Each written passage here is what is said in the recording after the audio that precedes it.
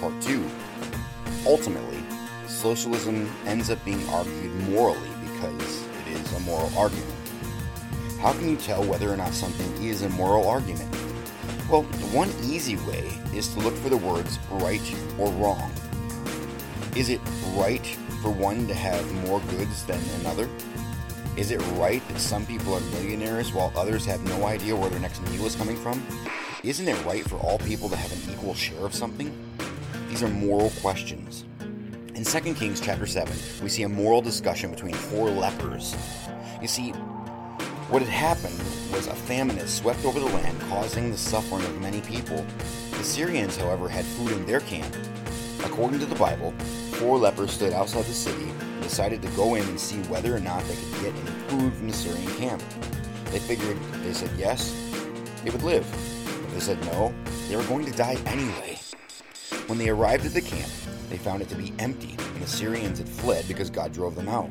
So here sit these 4 outcasts among a massive amount of food and supplies. And here's where the moral argument comes in. They went in and ate and drank and carried off silver and gold and clothing and went and hid them. Then one said to another, "We are not doing right." 2 Kings 7:9. See, there it is. One might say, it is wrong for these men to have kept these things for themselves. They should have shared it. But that isn't the message at all. The famine was going to cause death. And they said this was a day of good news. They were concerned if they waited until morning and said nothing, punishment would overtake them. This punishment that they're speaking of here was not external, but internal.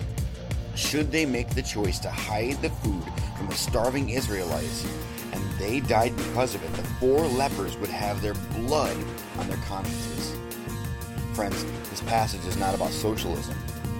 It is not even about each person having an equal amount of wealth. It is about using resources of your own volition to help save lives. The lepers didn't have to share. They did it in order to preserve life.